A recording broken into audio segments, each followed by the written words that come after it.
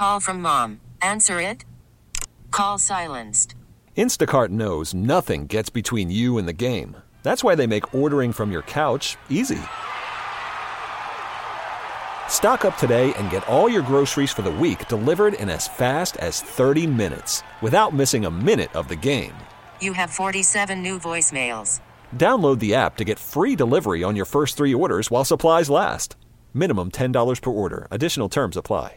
This episode is brought to you by Progressive Insurance. Whether you love true crime or comedy, celebrity interviews or news, you call the shots on what's in your podcast queue. And guess what?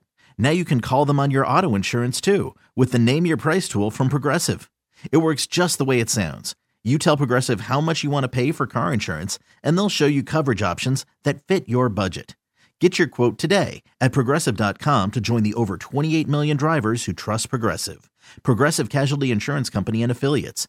Price and coverage match limited by state law. I'm Sandra, and I'm just the professional your small business was looking for. But you didn't hire me because you didn't use LinkedIn Jobs. LinkedIn has professionals you can't find anywhere else, including those who aren't actively looking for a new job, but might be open to the perfect role, like me. In a given month, over 70% of LinkedIn users don't visit other leading job sites. So if you're not looking on LinkedIn, you'll miss out on great candidates like Sandra. Start hiring professionals like a professional. Post your free job on linkedin.com/recommend today. Emergency podcast. Well, not Alert. Yeah, we'll go reactionary podcast. White 80. Six rings and football things back again to react to a combine press conference by Eliot Wolf. First and foremost, we need to thank our sponsors at FanDuel. Make every moment more. And this moment is more than interesting for Patriots fans because Bill Belichick didn't really do combine press conferences. I believe twice in my tenure might be the number, but definitely few and far between. Patriots were generally in the range of 3 or 4 teams each year that wouldn't have representation at the podium in Indianapolis. And now, did Matt Groh ever do it? Maybe last year? Maybe. I could forget because I wasn't there, but yeah, right. Certainly the Bill Belichick power run was a couple different times. I think there was an 2009 thrown in there and maybe one earlier in his tenure, but over the 20 basic years, it was only a handful. Whereas you'd get some teams that GM and coach both speak during the week. But that wasn't their way of doing business. We're not here to talk about that or criticize that. We're here to talk about the brave new era that is Eliot Wolf, Gerard Mayo. Eliot Wolf spoke at 10 a.m. in Indianapolis Eastern time this morning, and I thought it was a pretty interesting press conference, and we will continue to compare and contrast everything he says to Bill Belichick, Matt Groh, past years, past regimes, and the way they went about doing business. But I think first and foremost, he made it quite clear, he's in charge, that it's collaborative. Yep, Matt Groh. Yep, Gerard Mayo. But in the end, if somebody needs to make a decision, Eliot Wolf, 1L, 1T, will be making that decision.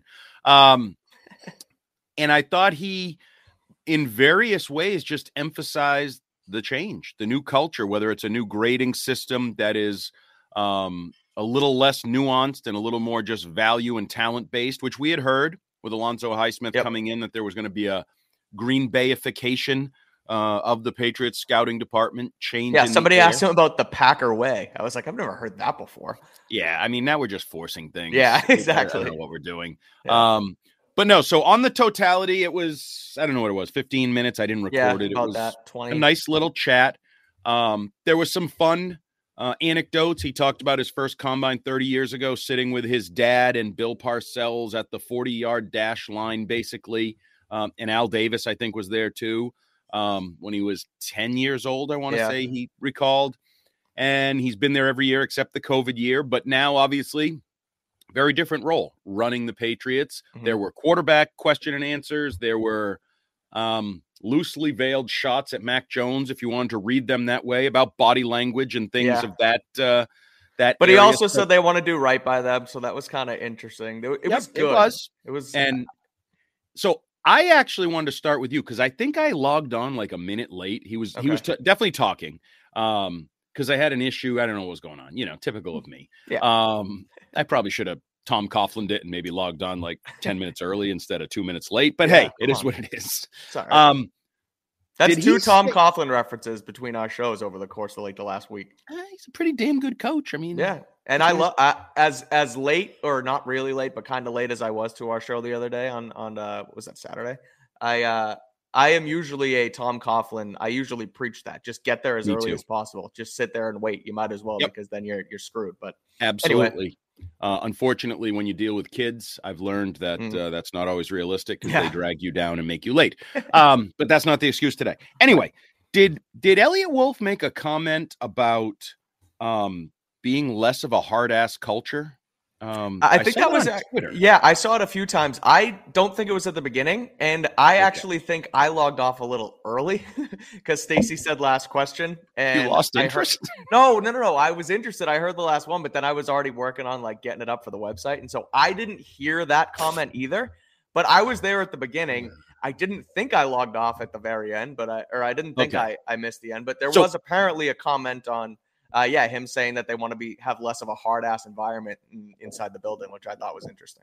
And I mean, shot or not, it's a reference to Bill Belichick's. Oh, it's a shot. It's 100% a shot. Okay. So we've had ego references from Gerard Mayo. We've had less hard ass references. We've had the continued overall theme of relationships and that part of the equation. Now, the other thing is you and I not being there. I'm assuming there was a little side session. There generally is with these people. So, and that's most cities, most coaches, most GMs. It's just sort of the way the game is played. You do a press conference, then the local writers gather around to the side or in the hallway and talk to the GM or the head coach. So that could have stemmed from that little discussion. So the first thing I would say, if you were going to ask me my biggest takeaway, I guess that would be that I thought Eliot Wolf was really comfortable.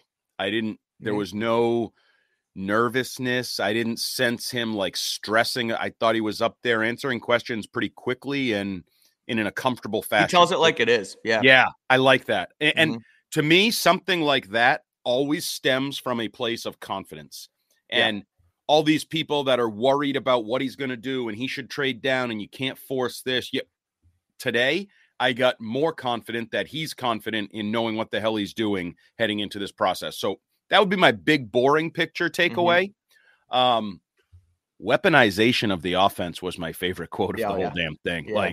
And hey, Andy Gresh, stick that in your big fat bunghole and shove it because he's anti-weapons. He's anti-wide receiver. He's everything. Yeah. He hates Tyreek Hill. He hates the Dolphins. What have they ever won? He hates running quarterbacks. Well, the GM of whatever his title is, but the GM of the New England Patriots, I think it's funny. No one asked him. They asked what Alonzo Highsmith's title was, but I don't believe anybody asked. No, they asked him. They asked him at the beginning when you were shuffling your papers. What is his title? He said his title remains the director of scouting. So they haven't reshuffled his or Groh's titles yet.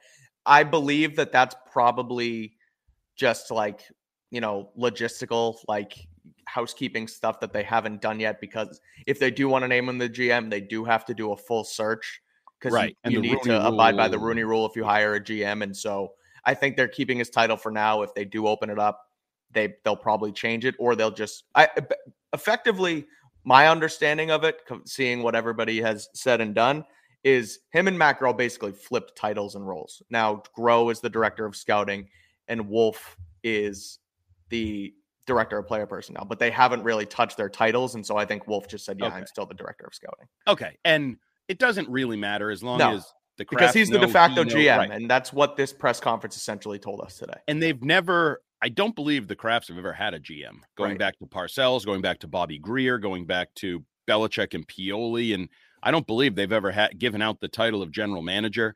And I don't really care. All I need to know is who's sitting at the head of the table at the war room, and that's Eliot Wolf. When push comes to shove, if they can't agree, if there is a split decision, he has the veto vote. He has the last, well, that's technically the Krafts have the last. That's vote. What I've been worried about and sort of talking about ever since they said that it was rumored that they weren't going to hire a GM. Well, if they keep using this word collaboration and then they botch the pick and everyone says, well, who's at fault? And everyone's pointing at each other and saying, no, he said this, he said this.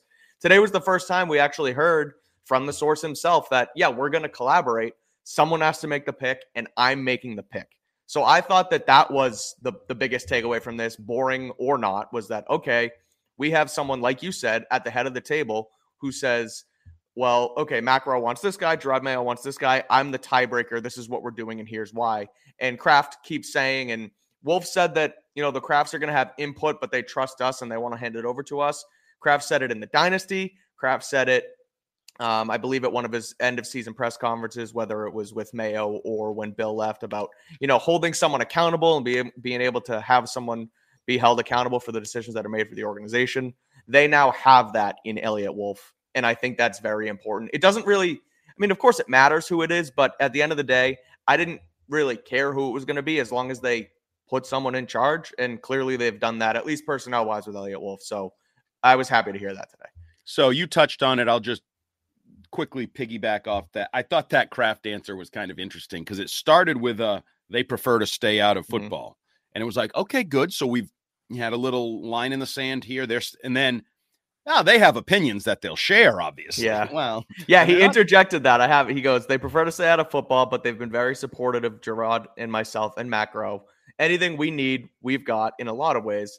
I think they have opinions, which they'll share, but ultimately it's down to Gerard and I. I thought him interjecting that, which they'll share, was pretty funny. But again, if they say, look, everybody's going to have opinions and every owner's going to say something. It's unhuman to not, jut in and be like, well, we do need a quarterback and that guy's pretty fast and stuff like that. So if you mentioned Wolf's confidence, if he's confident enough to be able to take in that information, but also make a logical decision on, okay, you don't know what you're talking about, or, maybe you do know what you're talking about, or we can use your input to a certain extent, that confidence and that ability, he's earned the right to be a general manager, Eliot Wolf, in what he's done so far in the league. So him getting the opportunity, him being able to decipher what input he gets from what places and make a decision. Again, it hasn't happened yet, but as of right now, what he showed today, I feel like we're in a decent direction. Yeah, I would argue, and I've said this a lot, I think Eliot Wolf is the most qualified person of power in New England right now. Yeah. And I would include Jonathan Kraft and Robin Glazer in that fold. The only person that's more qualified is Robert Kraft. Been there, done that. He's been through this whole operation for decades now. I do think Jonathan's probably taking on a little bit different, bigger role. Who knows how that plays out? But Eliot Wolf has worked his way up from 10-year-old doing 40 times with Bill Parcells and Ron Wolf, multiple organizations, multiple regimes and ideas. Like, he lived the stats-based world of Cleveland when he was there. Yep. He lived his dad's world in Green Bay. He lived the Belichick hard-ass, very specific, whatever that he doesn't necessarily love. So he's tweaking it and changing it when he gets his chance. Like, I love the idea of Eliot Wolf. I have no idea whether he's good. Right. Basically, it will all hinge on the third pick in this draft and what he does with it. Trades it, keeps it, trades up, takes a quarterback, whatever. Okay. The next thing I took away, because there's been this underlying, and I think Reese may have started it, but maybe The Athletic, way back when we were still figuring out the power structure, there was a report that, there's some indication Wolf may end up and, as the guy in personnel who has the power. Yeah. And if that happens, don't be surprised if tackle is an option with the first pick. It was Jeff. It was at The Athletic. Okay. Jeff Howe. I got none of that today. I got none of build from the trenches and old school. He talked about quarterbacks. He talked about weaponization on offense. He talked about speed and playmaking and everything on defense. He sounded like a modern football GM today, and not Joe Alt might be the best player available at number 3. And if you can get a good tackle, you always take. No, I didn't hear any of that. Right. So Gresh, again, I'm not sure that Eliot Wolf is your guy, because he sounds like he's ready to go modern. The part I will not disagree, but kind of, think about with that is that he wasn't really asked about the tackles either. I know. Like, someone broached Marvin Harrison Jr. and the quarterbacks were broached to him. And so then he went on to say, yeah, you need quarterbacks, this, that, and the other thing. And Marvin Harrison's great. But I guess to your point too, when he was weaponization. He was asked overall, strong, powerful front. He was asked overall about the Patriots' new philosophy, and he mentioned weaponizing on offense, and then he did mention being faster and more aggressive on defense, which is the stuff that DeMarcus Covington touted last week, which does tell me that the collaboration is off to a pretty good start down there in Foxborough. But yeah, I'm with you on the tackle. Like he didn't say.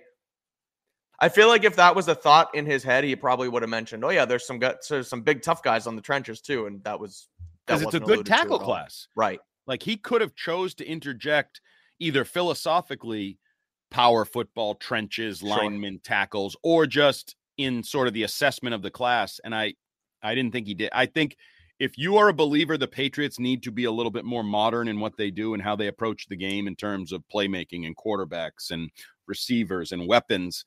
I think you probably heard things that you liked from Eliot Wolf today. So I want to interject with a few questions here, and then we can get back to our reactions, because I took a bunch of notes and there's still a bunch more things I'd like to check off. So Jeff Stenberg asks, is trading the third pick really an option? Doesn't it have to be a QB? Getting more O-line and skill players won't matter if no one is under center to get them the ball. Okay, so Eliot did say I forgot the exact word, but everything's on the table. Like he said, they haven't really taken calls yet, which kind of flies in the face of the Vikings report out of the Senior Bowl, which, to be fair, wouldn't have been a call, would have probably just been a person-to-person interaction between two humans standing on a football field. So, okay, Eliot, I see what you did. He's already learning the He learned one thing from Belichick, and it was the semantics game in the press conference. So the idea of a trade, and it's going to get fluffed up. If you're talking 3 first-round picks, if you're talking Justin Jefferson, the things that have come into the narrative, the discussion the last couple of days, that's going to be at least a consideration. You have to have a meeting and sit down with your people, whatever. Absolutely. But I don't think it's as much about the trade as I still get back to who's the guy available at number 3, who is 1 quarterback, 2 quarterbacks, whatever it is from that top group of 3. And how do you feel about those 1 or 2 guys? Right. If you believe they are potential franchise quarterbacks, and not guarantees, there's no guarantees, potential. Just like Marvin Harrison is a potential franchise wide receiver, not guaranteed, good potential, but whatever. If you believe that one of those is a potential franchise quarterback, I still think you have to stick and pick, because it's just too important. We talked about it, and everybody can go on over to the 6 Rings feed, where we did our first prospect podcast yesterday with myself, Mike, and Chris Scheim, broke down the quarterbacks and where we kind of had differences of opinion on their talents.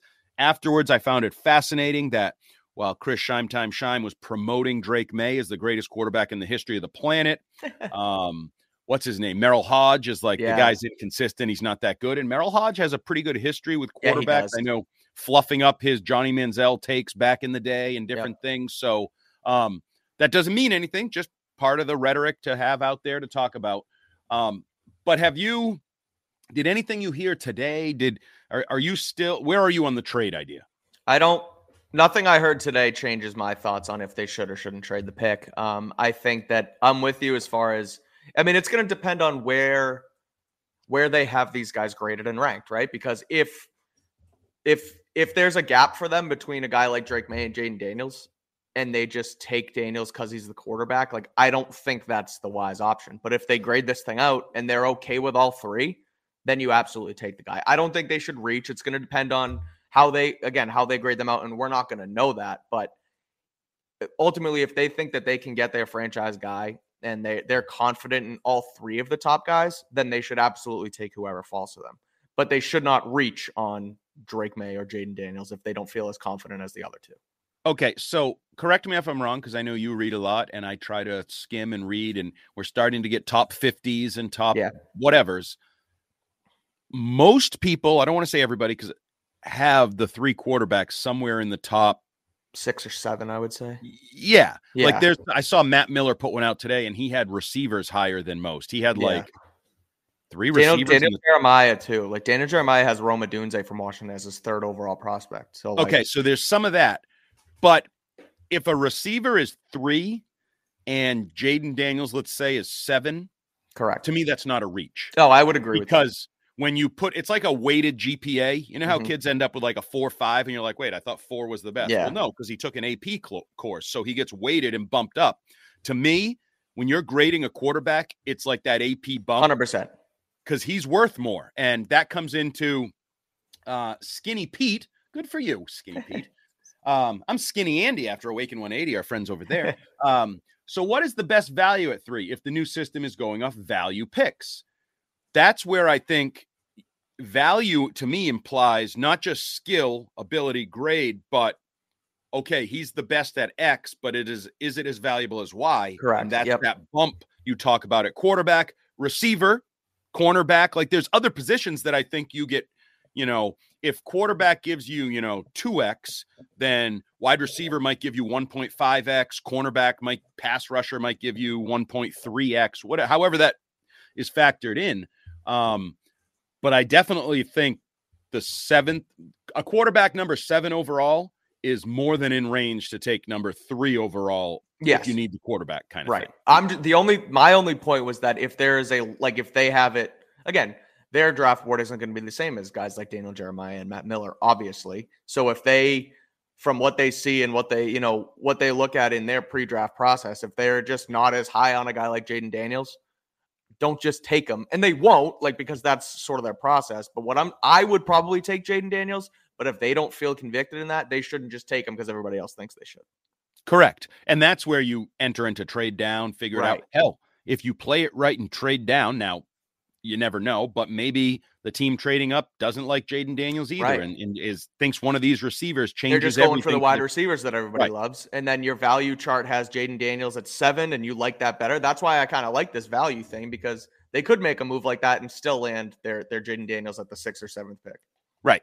One of the topics he did talk about, and I'll get into Nicholas Leonard's question. Mike Onwenu, he was very praiseful of Mike Onwenu, called him a core player, a foundational piece, like a couple different phrases really enhancing his view of what he is. So just joining, do you think after Eliot's comments on Mike Onwenu, it is more likely he stays, or is it more of a bailout if he leaves? Yeah, we wanted, but did not work out. So that's the Red Sox mentality. We'll tell you we were in on it. We tell you we liked the guy, and then tell you, well, it just didn't work out in the end. And unfortunately, it was also the Bill Belichick comment on Jacoby Myers 2 years ago. He's like, yeah, we wanted him, but it just didn't work out. Yeah. So I trust Eliot. Well, I think Eliot Wolf wants Mike Onwenu. I think he's a little bit more transparent. He praised his intelligence and that he doesn't think it's going to be an issue working with him on the contract after he reportedly canned his agents. Right. I feel so. To answer the question from Nicholas Leonard, I feel a little bit better about Mike Onwenu staying after listening to Eliot Wolf, and I've had him atop my free agent want list all along. I think that as much as I mocked stability in the trenches and O-line and everything earlier, I think you can write a check to him, not use up too much of your spending, and bring some continuity or some stability to your line. If you now say, okay, I got Cole Strange, I got David Andrews, I got Mike Onwenu, I got or whoever else, now you're piecing together a line and you're only maybe one chip away instead of multiple chips that are hard to find. So, well, you can loop that into what we were saying too about Wolf not really being or mentioning tackle at the top of the draft, right? Because if he assumes and thinks and wants to truly try and keep Mike Onwenu in the building, then they don't need to worry about grabbing a tackle at number 3 as much as they would if they don't retain Mike Onwenu. So if in his mind, he's thinking, oh no, Mike's going to be back. And he also mentioned that they may be able to use the franchise tag on him. And he said that those are all options on the table. They're going to use anything because they want to retain both Onwenu and Kyle Duggar. Then I feel like they're going to work to actually keep Mike on the team, because again, if he wasn't here, he's probably thinking, oh crap, we're going to need a left and a right tackle, so we might need to take one at number 3. Okay, so but we're going to keep going with the questions. They're actually flowing in nicely. Yeah, appreciate the interaction from our peeps. Anything else that I know you blogged a little bit about this? Some of the things you touched on, some of the quotes, whatever topics you think were important from Eliot Wolf's press conference. They're meeting with the top 3 quarterbacks. I think I guess it's fairly obvious, but it's also an important nugget to share that he did say that they are in fact meeting with Caleb Williams, Drake May, and Jaden Daniels this week. So keep that on your radar. They are going to, for people who think that they're just not taking a quarterback because they're the Patriots and they're not going to do their due diligence, they absolutely are, because they're meeting with those guys. He has final say. I'm just looking at my notes. They're meeting with the top guys. The Onwenu stuff I said too, like I think that's important to note that they're going to work to try and keep him and that they're not just throwing the franchise. Like there were a lot of times where the franchise tag would be an option for the Patriots and they just didn't use it for one reason or another. But Wolf saying that they're going to use that as an option for Onwenu and Duggar, I think is important to note. Besides that,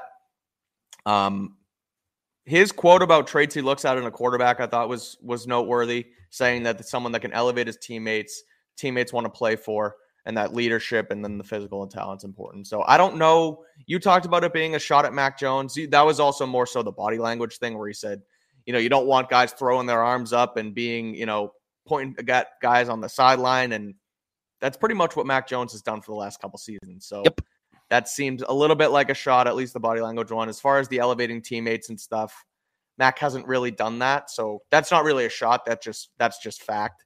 Right. So I look at all his comments, wrap them up in a bow, and it tells me that they're going to strongly consider taking a quarterback at number 3. So that was my sort of takeaway and, everything else from this.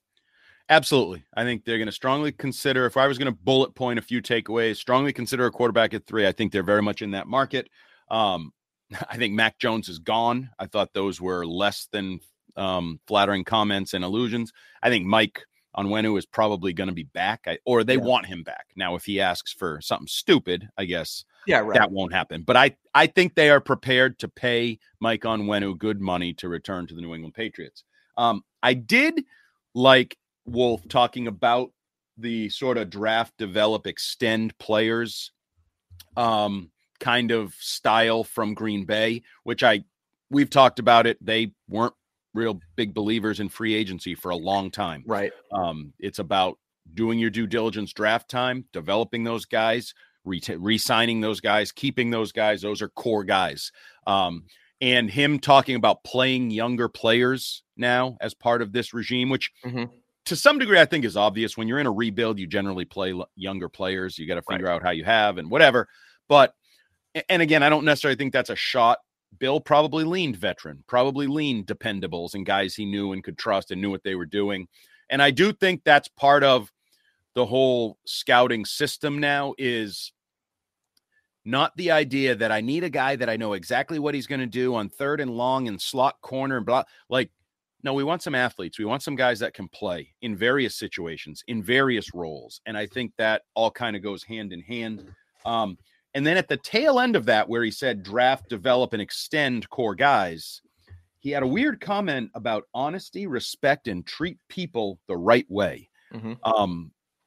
Which again, it was filled with Belichick shots. This whole thing was filled with Belichick shots. Okay, so because I'm trying not to take it that way and be like, oh, you guys in the media always looking for controversy, but when you say stuff like that, it's how do you not take it that way? And same with the hard ass, the hard ass comment he said too. Like it's just, and the fact that he said something too when they asked him about the new grading system, and he's like, yeah, it's so much easier. Like it's just like it doesn't strain your scouts and other stuff. Like it just seems like he's just, and he wants to do away with the Belichick mode, at least from the drafting and scouting. And look, I like it. Like. And the shots, maybe you don't need them, I guess, but because he did, give you a shot and he developed you as a scouting guy here and trusted you, whatever. But yeah, it was filled with Belichick shots. I'll just call it like it is. And the phrase I live by, the truth is never mean. Right. Like, I don't think he said anything untruthful today. Like, right. No, 100%. The Patriots were a hard ass culture. The Patriots didn't always seemingly treat people the right way. And some of that isn't just like, oh, you're a jerk. Some of it is philosophical. You brought up Jacoby Myers. Treating him the right way is not allowing $1 million to end the relationship. Is finding a way to keep an undrafted guy who was a core locker room guy and just like everybody loved him. Treating people the right way is making sure that guy is rewarded. Right. And so like, I think some people will say treat people the right way is like, say thank you when they hand you your dinner roll in the dining room. Which is part of it too. But, but I think it's more reward people when they do things the right way organizationally and work ethic and maybe it costs you an extra $500,000 than you really want to spend. but is there a return on that investment in terms of the culture and the way other players look at that and the hierarchy of the locker room or whatever? So that's kind of how I took some of that. And that's where I would say, I feel like Mike Onwenu, you can correct me if I'm wrong, because you're more day-to-day Patriots beat guy at Gillette. Is there a black mark against Mike Onwenu? Call from mom. Answer it. Call silenced. Instacart knows nothing gets between you and the game. That's why they make ordering from your couch easy. Stock up today and get all your groceries for the week delivered in as fast as 30 minutes without missing a minute of the game. You have 47 new voicemails. Download the app to get free delivery on your first 3 orders while supplies last. Minimum $10 per order. Additional terms apply. This episode is brought to you by Progressive Insurance. Whether you love true crime or comedy, celebrity interviews or news, you call the shots on what's in your podcast queue. And guess what? Now you can call them on your auto insurance too with the Name Your Price tool from Progressive. It works just the way it sounds. You tell Progressive how much you want to pay for car insurance, and they'll show you coverage options that fit your budget. Get your quote today at Progressive.com to join the over 28 million drivers who trust Progressive. Progressive Casualty Insurance Company and Affiliates. Price and coverage match limited by state law. Hiring for your small business? If you're not looking for professionals on LinkedIn, you're looking in the wrong place. That's like looking for your car keys in a fish tank. LinkedIn helps you hire professionals you can't find anywhere else, even those who aren't actively searching for a new job but might be open to the perfect role. In a given month, over 70% of LinkedIn users don't even visit other leading job sites. So start looking in the right place. With LinkedIn, you can hire professionals like a professional. Post your free job on linkedin.com/recommend today. We really need new phones. T-Mobile will cover the cost of 4 amazing new iPhone 15s, and each line is only $25 a month. New iPhone 15s? It's better over here. Only at T-Mobile, get 4 iPhone 15s on us and 4 lines for $25 per line per month with eligible trade-in when you switch. Minimum of 4 lines for $25 per line per month with autopay discount using debit or bank account. $5 more per line without autopay, plus taxes and fees. Phone fee at 24 monthly bill credits for well-qualified customers. Contact us before canceling account to continue bill credits or credit stop and balance on required finance agreement due. $35 per line connection charge applies. See T-Mobile.com. After the end of a good fight, you deserve an ice-cold reward. Modelo is the mark of a fighter. You've earned this rich golden lager with a crisp, refreshing taste. Because you know, the bigger the fight, the better the reward. You put in the hours, the energy, the tough labor. You are a fighter, and Modelo is your reward. Modelo, the mark of a fighter. Drink responsibly. Beer imported by Crown Imports, Chicago, Illinois. Odyssey is giving you a chance to win a trip to London to see Taylor Swift at the Eras Tour. It's Tay in the UK. Hey, it's Taylor. Just download the free Odyssey app, log in and listen to a participating station for a minimum of 60 minutes to get your daily entry. And you could win a chance to fly off to London with 3 friends and see Taylor. I can't wait to see you at the Eras Tour in London. For more, go to odyssey.com/Taylor. Tay in the UK. It's on the Odyssey app. Thanks to Republic Records. This is a national contest. I don't think so. Okay. Then I think some of that is draft, develop, extend guys. Oh, sure. Treat them the right way. To me, that's we got to sign Mike Onwenu. Like, we need him. We want him. Why would we drafted him? We developed him. Yeah. Right. Like, why would he came in as a 6th-round pick. Yeah. Did everything he was asked for. Played guard, played tackle, does everything. Just does what he's asked of. Is not an guy a bag. Right.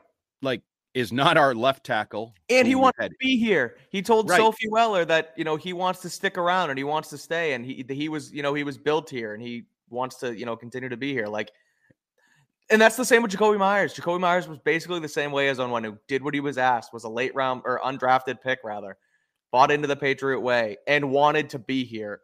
And they stiffed him on the way out. And so they have to change that with Onwenu. Now, the one thing I will say is it's probably twice as much money for Mike Onwenu as opposed to Jacoby Myers. No, you're right. True. But I think that comment was not as much about Belichick, and it was, but about the culture they want and the way they want to work it. And I think Mike Onwenu is an example of that. Certainly Kyle Duggar could be another example of that. And I found it interesting that Wolf brought both those guys up in terms of the franchise tag. Yep. I don't believe he brought up Hunter Henry in terms of the franchise tag or some other option. So in his mind, that might be the two that are considerations, whether they use it, don't use it, whatever. So So I wanted to trading with the Vikings doesn't. This is Alex Martinez. Trading with the Vikings doesn't make. Or he says Vinnings, but look at me, the professional. I just read it as Vikings. Yeah, you get what it. a pro. Yeah. Doesn't make You've sense. been around to the me. block, haven't you? many times. Sadly. In a draft that is stacked with wide receivers, why grab another team's leftover? Take one of these wide receivers and develop them into core players. Okay, so I kind of Is agree. he calling with, Justin Jefferson a leftover? That's where I turn for the Okay. hills and get away from this comment. But I kind of agree with him. There's a lot of receivers out there, so you're going to trade, and I don't know what the trade would be. And I talked with our buddy Kevin Stone on New England Football Journal last night about this. If I'm giving up one first-round pick in the evaluation, because some people are pairing this all together, like the Vikings and Patriots pull off a monster deal with first-round picks, Justin Jefferson, the number 3 pick, all of that. But if what I'm pulling off essentially values at Justin Jefferson at 2 first-round picks in the deal somehow, then I'm not doing it. Because now that's basically the franchise tag. I'm giving up 2 first-round picks, and now I got to hand him $150 million. Right. Nope, not doing it. 1 first-round pick, maybe I'm listening because he's not a, what's the word he used? Leftover. He's the best wide receiver in the game. Absolute stud. Right. And who your quarterback is now becomes the major question. And I think that's a legitimate question because I do believe you could hand Justin Jefferson $150 million and he's happy in New England. Oh, this is great. And then a year and a half later, he's like, we suck. I don't get the ball. The quarterback blows, whoever it is, and he wants out. And like you have an unhappy receiver. So I, again, would tend to go with the overall tone of Alex's question. Draft a quarterback, and whether you're Jim Nagy or whoever, this draft is littered with wide receivers. 2nd round, 3rd round. If you do it right, you can find an impact, probably not Justin Jefferson, but an impact receiver to pair with your quarterback, much the way Tank Dell was an impact receiver, much the way Puka Nacua was an impact receiver. Like, find the right guy for your quarterback, your system, your locker room. So are you yay or nay on a potential Vikings trade and the idea that Justin Jefferson could be included? I mean, the way it sort of worked with guys like Joe Burrow and Tua and Josh Allen is, I guess Burrow's a little different because they drafted Jamar Chase, but like, you have to pair your young quarterback with a stud number 1 wide receiver. It gives them a security blanket. It gives them a guy they can work with every single day and trust and know that if crap hits the fan, I can just throw this guy the football. And it helped Josh Allen, and it helped Tua to an extent in Miami, and it helped Joe Burrow a ton to have a guy like Jamar Chase and T. Higgins, to throw the football to and develop alongside. So if on one hand, you're going to take a quarterback at number 3, you're not really going to have that number 1 wide receiver who, is proven like some of these other teams have had. But if you trade back and do grab Justin Jefferson and you take a guy like J.J. McCartney or McCarthy or Michael Penix or somebody like that, and you pair him with a guy like Justin Jefferson, yeah, you should absolutely try and do that. Having said that, and what you said about Justin Jefferson and any wide receiver, it's not just the Justin Jefferson thing, is, well, these guys want to perform. They want to continue to put up numbers. They want to create value for themselves to get that next contract and that next contract. So if he is sitting here and the quarterback they bring in stinks, he can't get him the football, they sort of build the offense not around him. He is going to leave and get pissed off. And I mean, you've seen that with Stephon Diggs. You've seen that with other guys. But you can't go into it with that like attitude, because the hope is he does turn into Tyreek Hill and Jamar Chase, or not really turn into because he's on that level, but he ends up as the quarterback's de facto number 1. You get what I'm trying to say here? Like, you need to, you can't go into it and thinking, oh, Justin Jefferson's just going to leave here pissed off in 2 years. You got to think of it. No, he's going to go win a Super Bowl with J.J. McCarthy, and he's going to, put up 2,000-yard seasons every year. So you struggle with that name, huh? Yeah, because I think of T.C. McCartney, the Patriots quarterback coach. J.J. McCarthy, T.C. McCartney, it all goes in the brain and it doesn't come out the right way. So we'll work on it, especially when it's T.C. McCartney and J.J. McCarthy's offense in a couple of years with Justin Jefferson running the show. Yeah, I don't know what I think about that plan. Yeah, I don't as either. much as J.J. McCarthy has grown on me, I'm still dubious of him being a franchise quarterback, and I don't want to. I prioritize the franchise quarterback. You know that? Yeah. And it's the way of modern football. It's overly simplified, but it is what it is. And J.J. McCarthy, as much as he's growing on me, I'm still not sold. He's a franchise quarterback, and I think there's a chance the top 3. That's my bold prediction for this draft. I continue to go back to it. Is that the top 3 are going to be franchise quarterbacks? Pan out. Yeah, and everybody else blows. And this idea of trading down and getting the 5th best quarterback and Michael Penix and it alters the narrative moving forward. And it will cost teams in the future if that's true, because then people will convince themselves that every year the top 3 are all franchise QBs. I don't disagree with this comment. Sorry, I just can't get behind any player if Cadlick can't pronounce his name. It's true. Fair. How's Drake May? Did I get that right? I like Drake May. Yeah, me too. I like Drake May. I think it has to be Drake May. I think he's got to make it hurt. I thought the guy was going to take a shot at you for your Juju Smith-Schuster, Mike Gesicki. That's takes from I'm the learning. summer. Yeah, those were tough. We'll rebound. One thing I found interesting, says Nicholas Leonard again, regarding the grading system. You think they'll be more in line with consensus boards and take best player available more often? Yes, in general, I think teams do their own scouting and drafting, and I think, sometimes you hear the arrogant guys in the league like Lombardi, well, teams like this guy a lot more than the media likes him in the draft name, blah, blah, blah, blah. But I do think in general, because what it sounds like Wolf is describing is more in line with best player available, and Belichick didn't do that. He had more specific roles for a lot of guys. I always go back to PK Sam was a receiver out of Florida State. They took in the 5th round. And Bill's breakdown, which came later, I think in maybe Michael Hawley book or one of the books, was how excited he was about PK Sam. And he said, if we hit on this, we have our red zone target for the next 5 to 7 years. And he didn't say he was a great receiver. He just had a role he's going to be our red zone wide receiver. I think Eliot Wolf is more that guy might work in the red zone, but if we hit on this guy, he's going to be our receiver. You know what I mean? That little difference of not filling out a specific role if you nail it, but filling out what he can be overall as a player. My more modern example on that is the Cole Strange pick at 29. You could have got a franchise guard in Cole Strange, and Sean McVay and Les Snead said it that night. We were looking at him in the 3rd, 4th round. Right. At that point, you did not take the best player available. You drafted for need and grabbed probably your best guard on the board at pick 29 because you needed a guard, when you probably could have got whatever, XYZ, whatever it was at 29 at the time, receiver, corner, Trent McDuffie was, the big one that they passed on Duffy instead. And then they take Strange, where they could have got Strange even in the 2nd round. You could have taken Strange with your 2nd round pick and you would have been fine and you would have filled another need there. And so that's the more modern example of them definitely not drafting, the best player available. Ashley J. Yeah, we talked about it earlier. I did think there was some pretty clear shots at Mac Jones and his makeup. And I took it the same way you did, that he, actually the first part of your comment, Eliot took shots at Mac Jones. Looks like he'll be traded or a 3rd string QB next season. No, I think he'll be traded. The interesting thing will be what you can get for him. My guess is a swapping of late round picks or something like that, where you send Mac in a 7th to San Francisco for their 6th round pick, and they can try to rehab his career in that QB friendly scheme. And maybe he should have been there all along, that idea. But I definitely, Ashley, had the same reaction that you did. Yeah. That I think Mayo's done with Mac. I think Eliot Wolf is done with Mac. I just think it's now trying to get something for that asset. And that's why they're not flat out saying, oh yeah, we're going to release him as soon as the new league year starts. Why would you ever tip your hand? Try to salvage something.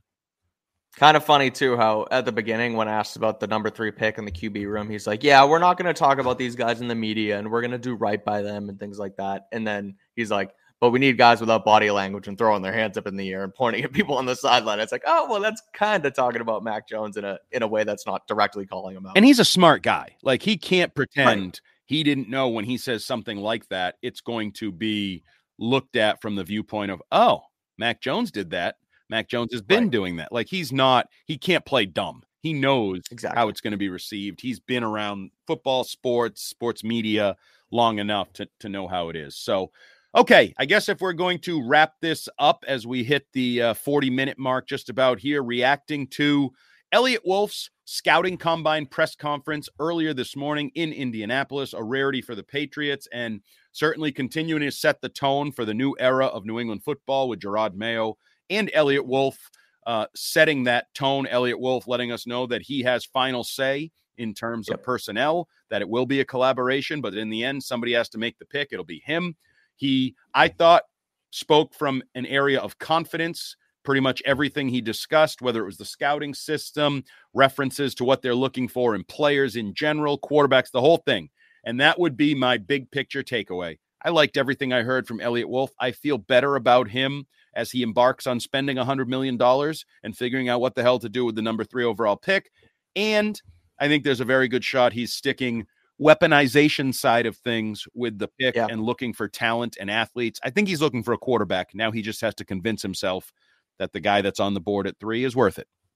Yeah, I'm with you. He took, and I'm kind of reading off Alex, our friend Alex Martinez in the chat, but he took command of the press conference and he was like, this is, basically my team and I have final say and we're going to collaborate, but I'm the man in charge. And I like that. I like that, it seems like they have a sense of direction. So if we're just going to take everything and what he said at his word and sort of use this to project out the rest of the season and beyond, then I like the direction we're headed because Eliot Wolf seems like a guy that you can at least trust, to run the front office. Okay, so that's going to do it. This is Six Rings and Football Things. He's Mike Kadlick.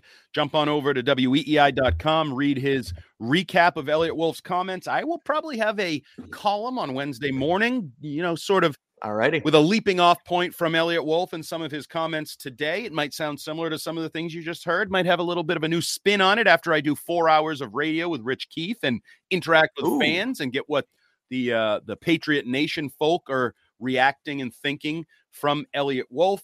As always, Six Rings and Football Things is brought to you by FanDuel. Make every moment more. Please subscribe, rate, review, tell a friend. We love doing these live things with the interaction, the questions, and the comments on the side.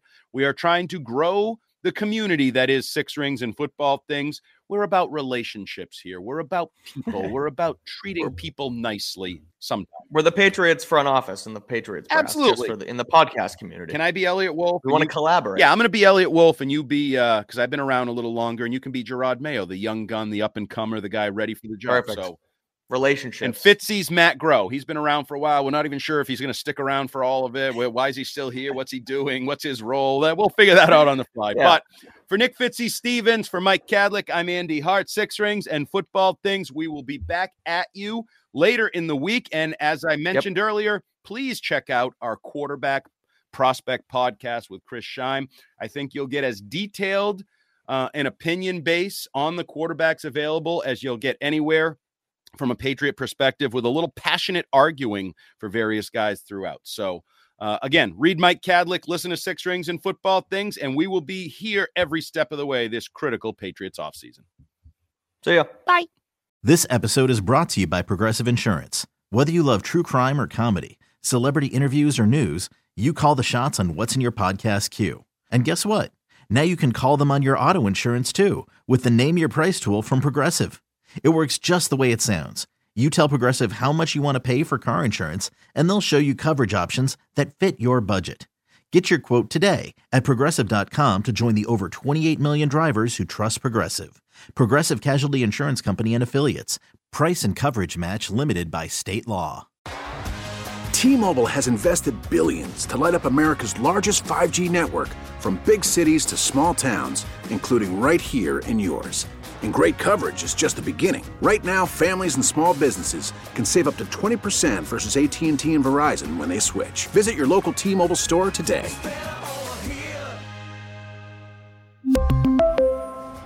Plan savings with 3 lines of T-Mobile Essentials versus comparable available plans. Plan features and taxes and fees may vary.